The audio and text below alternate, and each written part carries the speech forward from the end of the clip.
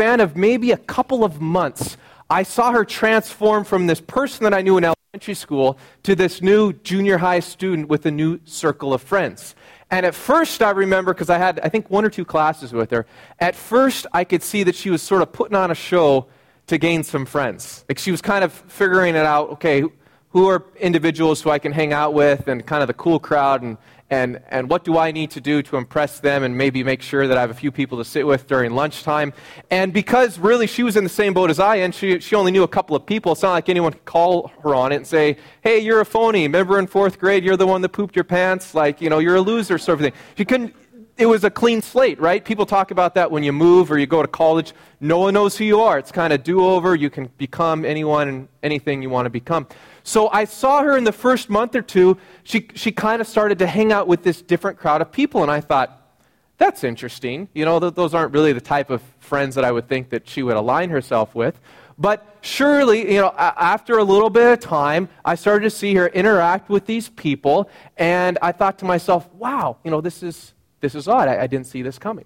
Now, I don't want to speculate. I don't know psychoanalysis, and I can't go into the details. Maybe she had things going on in her family situation that made it a bit more troubled. Maybe someday she just woke up and she said, you know what? I'm going to be interested in designer jeans, and I'm going to develop a sassy attitude, and these are the friends I'm going to hang out with. Like that could have been possible. But what I think is more realistic is she started to hang out with these individuals, and these individuals started to influence her a little bit.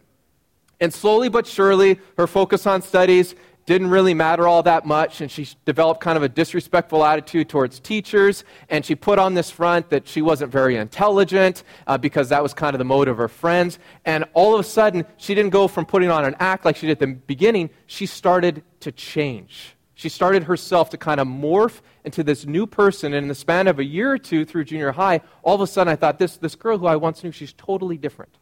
Her thoughts were different, her looks were different, her focus, her priorities, everything was a little bit different because of the influence of her friends. She had just shifted just a little bit.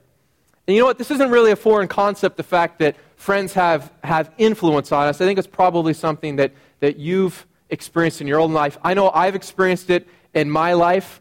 When I was growing up in my student years, in high school, I was pretty much a gym rat. Like I played sports all the time.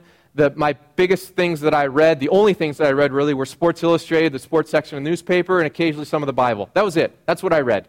And that was my behavior. And I came up to school, and all of a sudden I started interacting with other guys, and they would read for fun. These people would read things. And I'm like, I've never even heard of these novels that you're talking about, and you're reading them. And all of a sudden, a couple months later, I find myself in the library reading novels that weren't even part of my course curriculum. And I remember a couple years after that, one time we were at a family gathering, and after I left, my mom relayed a conversation she had with one of my cousins, and one of the cousins said to my mom, "What's with Keith? It's like he's grown serious or something. Like, what happened to the kid who ate Cheetos and laughed at everything?" Well, apparently he went to school and made a bunch of friends with nerds. Like, that's just transformation, right? And that's the point, is that the people that we interact with, our circle of friends, they have a high influence on us. They can change us. They can influence how we think and what we're interested in. I'm sure it's probably happened to you before, where people that you've either been roommates with or family members or work colleagues, when you start to enter in a new circle of friends, all of a sudden your ideas begin to shift a little bit. Then your behavior begins to shift a little bit. And all of a sudden you've transformed slightly as an individual. And really, this is a principle. This is one of the reasons why we chose to make friendship our teaching series, because we realize how important friendship is. And we looked at the Scriptures, and the Scriptures give us wisdom about the people you align yourself with, how much this can change you personally. And we've looked not just at the influence of friendship, but what a biblical view of friendship looks like. The fact that these are the people who pick you up when you fall down. These are the people who you give permission to speak into your life, who can call you on things, who can rebuke you on things, as Pastor Brad was speaking about last week. And so this concept that friendships have a huge influence on us should probably be nothing new to us. And here within Jericho Ridge, we call it as one of our core values. We name it as authentic community. This idea that if we want to further in our friendship with God, if we want to further our relationship with Him, then we need people alongside us who are not just going to be nice people to us, but who are actually going to shape us, who are actually going to help us strive to live better lives. It's one of our values here at the church.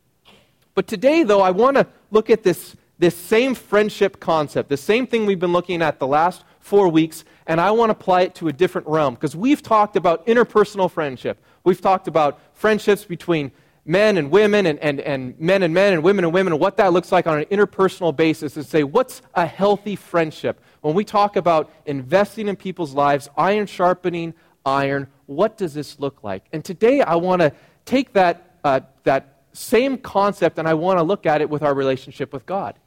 And say, okay, if friendships change us, interpersonal friendships change us, what does our relationship or friendship with God do? Does that change us? How does it change us? If it does, why does it change us? What are sort of the steps of looking how that should change us? But it's a much more complicated question than just no, our friendship with God doesn't change us, or yes, it does, we know that, it's biblical, it's easy, move on. A couple of summers ago, the summer 2008, some of you may recognize this book title. We do a summer book club every summer. And the book that we decided to choose is a book called Unchristian. A book called Unchristian, What a New Generation Really Thinks About Christianity. And the authors of this book are researchers. And specifically, they wanted to ask the question, 16 to 29-year-old Americans, this young new generation of Americans, we want to find out what their perception of Christians are. We want to know what they think about Christians. Are these great loving people? Are they generous to the poor? Are they fixated on truth? Or what are some of the results that come up? And if you've been part of Jericho over the last couple of years, you've probably heard us refer to this book because it has a lot of good research in it. And probably not surprisingly, the perception of Christianity needs a serious makeover.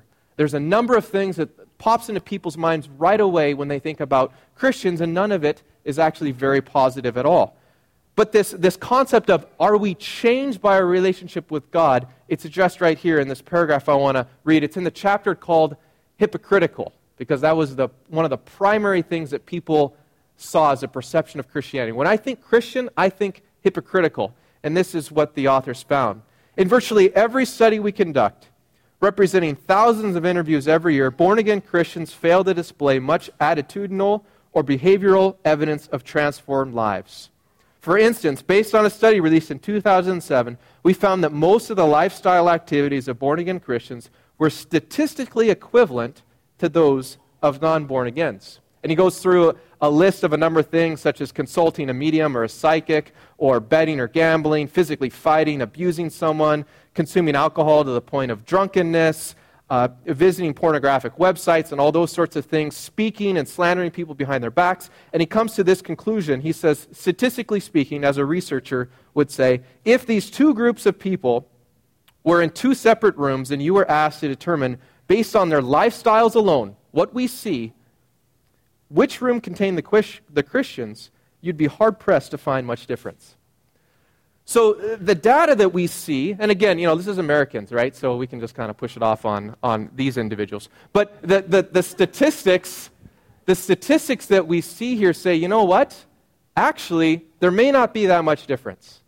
There might be a big relational difference between when we have friends interact with each other. That's a high level of influence. But maybe when people have a friendship with God and have a relationship with God, data-wise, maybe there really isn't that much difference. So we ask this question again. Well, how does God change us? Does He change us? Did God change the individuals that He interacted with in the Old Testament? What about in the New Testament? The followers of Jesus, they stumbled quite a bit. What does that dynamic look like? And perhaps more importantly, how or does your relationship with God change you? How does that change you? Well, I want to look at a couple of stories this morning, and the first story is from probably my favorite book of the Bible, the book of Exodus. And I don't have the notes up there on the screen. I saw this earlier in the week. Hello, my name is Friend of Sinners. I wish I could say that personally, but that's actually a reference to Jesus. But our message this morning focuses on friendship with God, friendship with Jesus, and what this looks like. And I want to look at the book of Exodus. So if you have your Bibles, flip to Exodus chapter 33, because there's a unique passage here. I'm just going to go over it quickly. But why I want to raise it up is because Moses is said to have had a relationship with God that looked like a friendship between one man to another. And so this is Exodus chapter 33, verses 7 through 11. I'm just going to summarize what happens here. Basically, Moses is the leader of the people of Israel. And the people of Israel, they have their camp. And what would happen is Moses would take his personal tent. He would go outside quite a distance from the rest of the camp, and he would pitch his tent. And then he would go and he would interact with God. And the text says that this cloud would descend, representing God's presence, and Moses would interact with God. And the rest of the people in the camp, they didn't go to this tent. They just kind of looked in their tent, and they were in awe. And they actually worshiped God with what was happening because they did not have that privilege of being able to go out there and interact with God himself. And what we see in that text, this is verse 11, it says, "The Lord would speak to Moses face to face as a man speaks with his friend." So we have this character, Moses, who is identified as having this unique friendship with God. And what I want to look at is just one chapter over, chapter 34, verse 29. And listen carefully to this, because this is really kind of pinpoints this question of what does change, what does this friendship of God look like? So Moses, he interacts with God. He gets to see God's glory, which is an awesome story in the rest of chapter 33. Moses is then asked by God, why don't you make 2 new stone tablets, go up the Mount of Sinai, and then God himself, he actually etched in the new 10 Commandments because Moses broke the first set in his anger over Israel's sin, and then he descended back down the mountain back to his people. So chapter 34, verse 29, when Moses came down from Mount Sinai with the 2 tablets of the testimony in his hands, those are the 10 Commandments, he was not aware that his face was radiant because he had spoken with the Lord. When Aaron and all the Israelites saw Moses, his face was radiant, and they were afraid to come near him. But Moses called to them. So Aaron and all the leaders of the community came back to him, and he spoke to them. Afterward, all the Israelites came near him, and he gave them all the commands the Lord had given him on Mount Sinai. When Moses finished speaking to them, he put a veil over his face. But whenever he entered the Lord's presence to speak with him, he removed the veil until he came out. And when he came out and told the Israelites what he had been commanded, they saw that his face was radiant. Then Moses would put the veil back on over his face until he went in to speak to the Lord.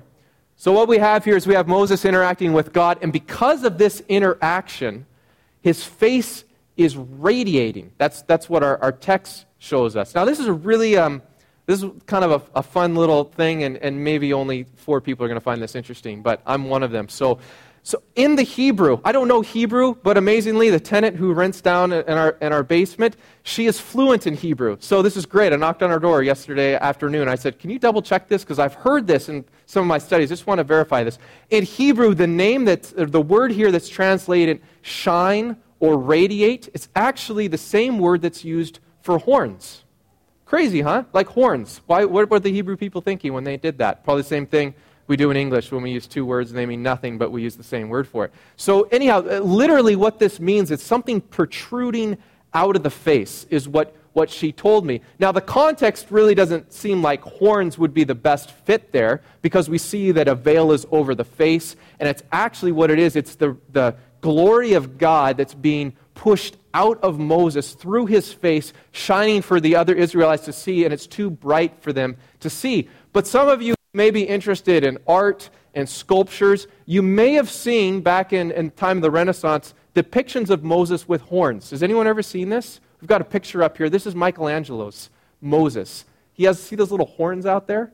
It was actually quite a common thing, because some of the translators, they rushed through it and they said, "Oh, horns. Moses had horns," and so they wanted to make sure they were correct to the biblical text. And they didn't necessarily do their homework on the context of that text. And sure enough, they said, Moses' interaction with God changed him so much, this guy developed horns. Now, all these years, you guys just thought, some people thought Moses was the devil and gave him these little horns. It actually comes from this text. But the point being here that this interaction with Moses and God, this friendship, this face-to-face connection, it altered Moses physically, which is a pretty interesting first step that we have here in our search together. So much, though, that Moses' physical appearance is altered every time he spends time with God. And it's actually not Moses himself, it's God's glory who's being radiating, coming out of his face because of his interactions with God.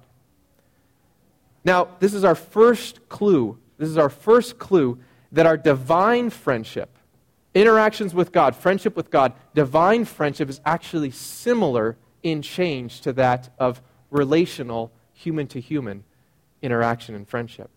But this topic gets a lot better, and it might get a little bit more complicated. We're going to move to the New Testament now. I want to fast forward a couple of hundred years because I wanted to point this out because it's very unique. Moses is really the only individual in Scripture who says that he interacts and talks with God as a man would talk to another God.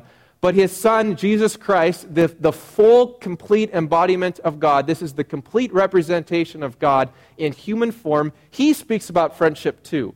And we should remember that Jesus was very unique in the sense that he kind of redefined friendship. Here was an individual who didn't just hang out with people who were well-liked and socially acceptable. This was an individual who pursued people and he interacted with people because he wanted to be friends with them. He accepted them. He pursued them for his purposes as God the Father in human flesh. And so often in the Gospels we hear these stories where Jesus interacts with Samaritans. He interacts with women. He interacts with the socially unacceptable. He interacts with tax collectors. He interacts with sinners. And he's spoken of as a friend of sinners. So he starts to shift this idea of what friendship actually looks like, and he begins to show himself as saying, I will be a friend to others. I will pursue people for friendship based on myself alone. And the text that I want to look at is John chapter 15. So if you have your Bibles with you, please turn to John chapter 15. John's the fourth gospel. This passage, chapter 15, is an amazing passage. If you're looking for a passage of Scripture to memorize, and you're looking for something that's going to be helpful, I would strongly recommend you look at this passage and begin to meditate on this and begin to memorize this, because it's an incredible picture of God's love, his relationship to Jesus, and then their relationship to his followers, to his disciples, and in our context here, for those of us who have chosen to give our life to the Lord and follow him, his relationship to us. And in those first few verses, they may sound familiar to you as you scan through your Bible. Jesus sets up an analogy, and he says, here's what this looks like. He's speaking to his disciples. He's been talking to them for a long time. And he says, God the Father, he's like a gardener. He's a farmer. And I am a grapevine. Jesus, am a grapevine. And what happens is that those who decide to remain in me, those who follow me, those who are my true disciples, they're actually branches. They're branches off of the grapevine, which is me. And what happens is when you remain in me, when you abide in me, and when you do what I command, and when you do all these things, you will produce fruit. And when you produce fruit, the gardener, God in this case, he's well pleased, and he's glorified. So he sets out this kind of picture of the relationship between everyone here. And what he begins to say then further on is he begins to look at this relationship a little bit further. He talks a little bit more about the vine, a little bit more about the branches. And I want to start in verse 9 to give us some context here. He says, I've loved you even as the Father has loved me. Now remain in my love. That's going to be important later on. Make sure you keep your finger on that. Verse 10, he says, when you obey my commandments, you remain in my love, just as I obey my Father's commandments and remain in his love. I've told you these things so that you will be filled with my joy. Yes, your joy will overflow. This is my commandment. Love each other in the same way that I have loved you. Now, before we go any further, I want to give some verbal credit to a couple of people that I referred to during the week. One is Andy Stanley, who's spoken on this text. He's a pastor down the Atlanta, Georgia area with North Point Ministries. And the other is an author down at Baylor. Her name's Gail O'Day. And they both looked at this passage and they've seen a number of interesting things that hopefully I can communicate in half the way that they did to me earlier in this week. And And I want to start here in verse 13 because this is really when Jesus starts to interact with this terminology of friendship. And this is what he says: there's no greater love than to lay down one's life for one's friend. No greater love. Love cannot be any greater than for an individual to lay down his or her life for their friend. Now, some of you may remember that the Apostle Paul, he says almost this exact same thing in the book of Romans. He says that some people might be willing to die for a good man. He says actually not many people would be willing to die for a good man, although some people might be willing to die for an especially good person. And I've read that several times, and I've always thought, who are these people? Like, I've got friends. I don't think I would die for them. Sorry, for those of you who, if we get in that circumstance, I'm going to think about it a couple of times.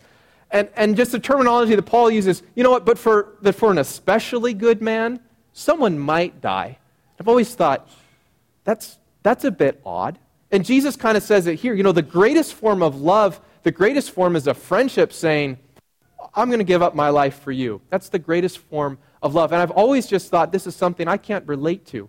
Well, I found out earlier in this week that friendship, just like other things in life and in our society, just as our perspective of parenting and marriage and vocation, all these concepts through different cultures and throughout time, they morph. They change a little bit. The ideal marriage back in the 1600s looks very different than the ideal marriage does now. And the same thing is true with friendship. So according to the sources that I looked at, back in the first century, this was actually a very common idea, that the ideal for friendship was laying down your life for a friend. Now, this doesn't mean that it happened a lot. It probably didn't happen any more back then than it does now, but this was kind of the picturesque scene of what friendship looked like. And so poets would write about it, and Socrates and Plato and all those smart people we have pictures of statues of, they would write about this and they would say, oh, this is what friendship looks like. And Jesus really he's basically buying into the same cultural norm. He says there's love, really, there's no greater picture of it than to lay down one's life for a friend. That's what he's saying here. But the interesting thing here is now Jesus, as we see and as the disciples will witness just a few days later, Jesus then embodies this idea. So he takes this standard cultural norm that people are like, oh yeah, yep, that makes sense, that's what true love is, and he repeats it and he says this is true, but then he in fact enacts it. He willingly dies for other people who he considers friends, but people like you and I who didn't even know at the time that we were in need of a Savior, don't even know that we were sinful. And Jesus says, this is my act of friendship towards you. And by doing so, he himself, Jesus, becomes the ideal friend. He becomes the ultimate expression of friendship. There's no greater friend than Jesus. That's verse 13. We want to continue on and look at verse 14 because he continues on with this concept of friendship. And so what he says there in verse 14 is, you are my friends. So finally we get down to the nitty-gritty here, and he says, this is how it is. You are my friends if you do what I command. Now on the surface this seems like an if-then statement. It looks quite black and white. It actually feels a little bit conditional, doesn't it? If you are obedient, if you obey the commands of Jesus, then you will be my friends. But in the very next verse that we're going to look at now, verse 15, it looks like he removes this condition right back again. He says that he no longer calls them slaves or servants, but now he considers them friends. So he puts out this clause of saying you need to obey me in order to be my friends, but the very next verse he says to his disciples, I no longer call you servants, because a master doesn't confide in his servants or his slaves. Now you are my friends. Why? Since I've told you everything the Father has told me. So Jesus right away says, you are my friends strictly because everything that God has revealed to me, I've communicated with you. I've disclosed everything. We have a friendship, we have this unique friendship because you know all about who I am and what I'm about. And over the course of the Gospels, we get a sense that slowly the disciples are figuring this out. They're starting to figure out what the kingdom of God looks like. They still are confused, but they're getting a better sense of it. They're starting to come to this fact that Jesus really is the Son of God. This is Messiah. This is the chosen one. And because of all these things, Jesus says, I've confided in you. You understand truth. I've empowered you with this truth. I've disclosed everything. You are now my friends. Friendship, we see, is dictated by Jesus. Friendship's dictated by Jesus. He is the one who calls others friends. He's the one who embodies the true model of friendship. He's the one who initiates this. It's his choice. And we see that in verse 16, the very next verse. He says, you didn't choose me, I chose you. I chose you as my friend. Now, friendship language we begin to see here is actually salvation language.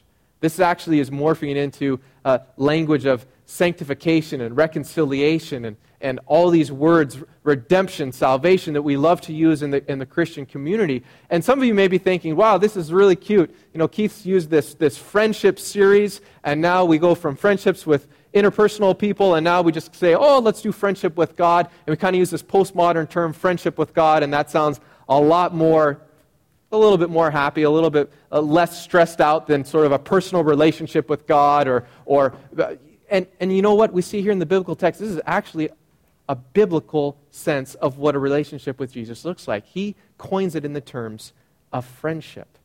It's friendship. And he will do anything and everything to pursue that friendship, to have others say, yes, I will be a friend with you, Jesus.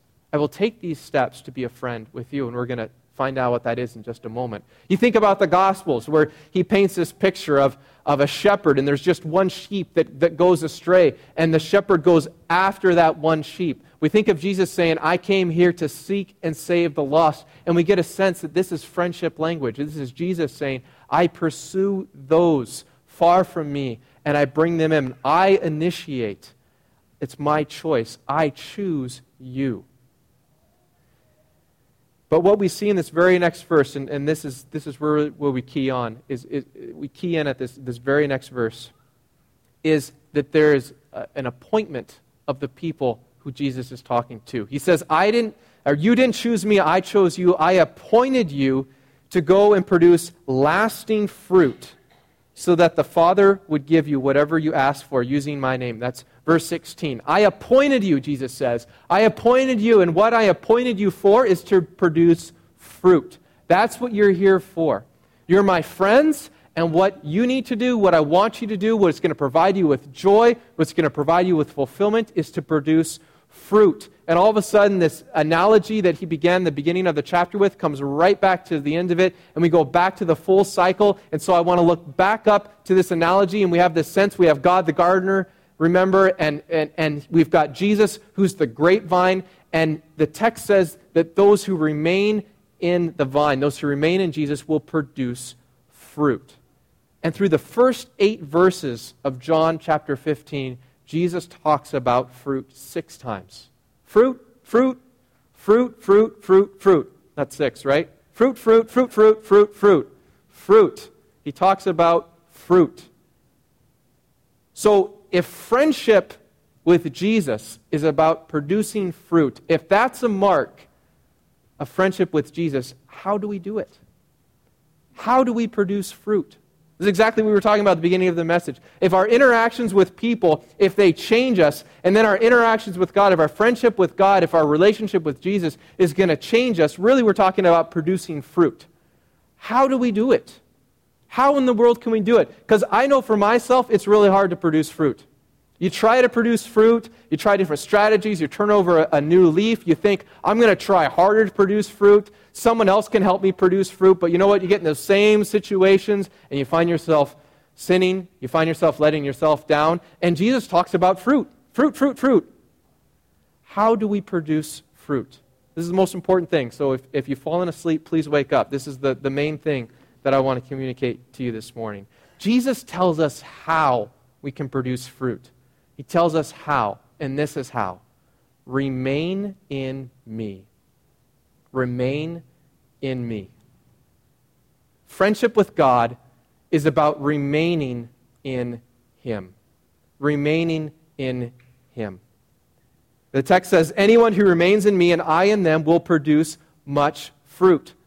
Now, if you have difficulty remembering 3 words, remain in him, the great translators of the King James Version and the New American Standard Version and the ESV and I'm sure a bunch of other versions, they've condensed remain in him to just one word. You know what that word is? Anyone have it here? Abide. Abide. That's it. That's the key to producing fruit. Abide. You want to have a friendship with Jesus? What does that look like? You abide. You remain in him. You abide. And that word is actually a very, very normal word in the New Testament Greek. Nothing special about it. Nothing super spiritual or religious. It's not unique. It's all over in the Scriptures. And basically what it means is it means to stay put, to stay close, to remain, to stay in that small spot there. Abide. Remain in me. And Jesus says, this is the simple formula, guys. You remain in me, you abide, you stay put, you stay close to my vine, and you know what? You're going to produce fruit. But the key is just like what we saw back with Moses. It's not you producing fruit. It's the vine. It's Jesus producing fruit through you.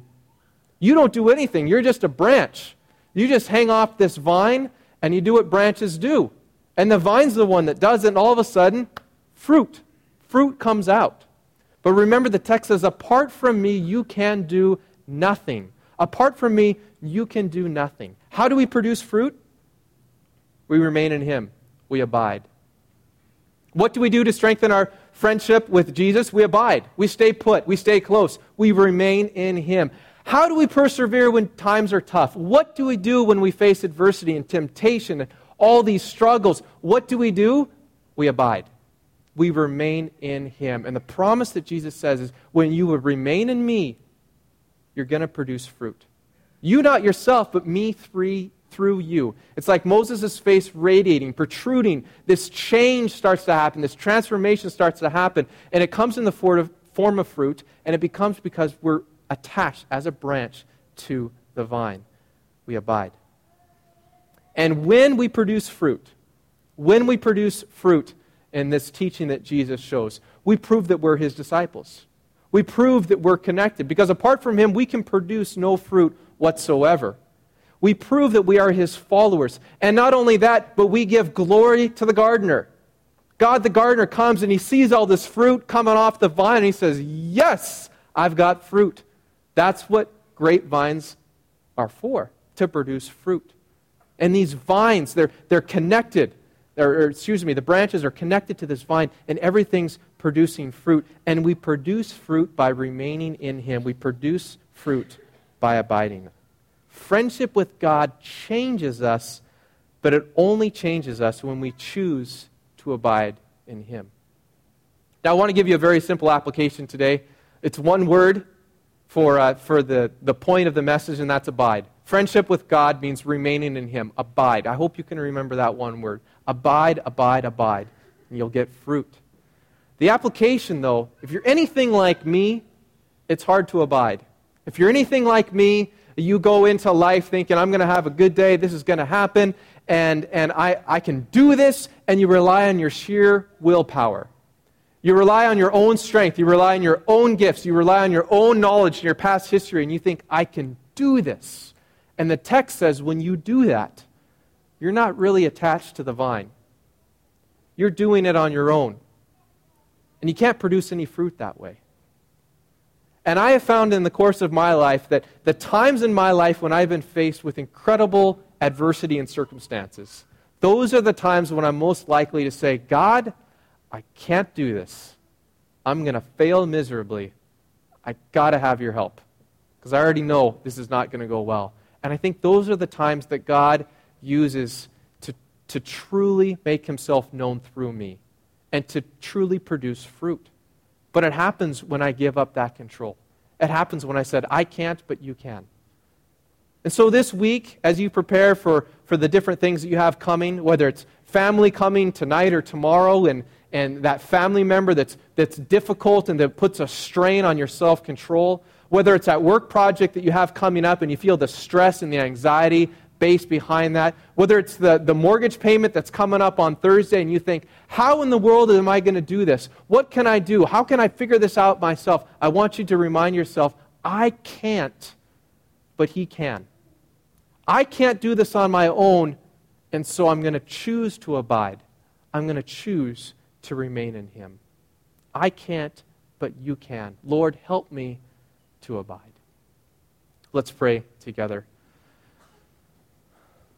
Father God, we thank You for these stories.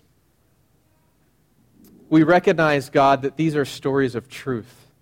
We recognize, Lord, that just as one individual can have an impact on another individual, so You change our lives.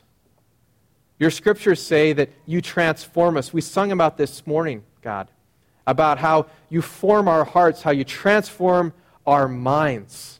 We want to conform our wills to Your will, Lord. We want to abide. Help us to remain in You. God, we're tired of trying to do this on our own. We fail when we try to do it on our own. Your text says that when we try to do it on our own, we produce no fruit.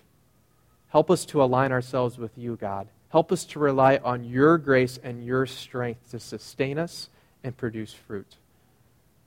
This is our prayer, God. Amen.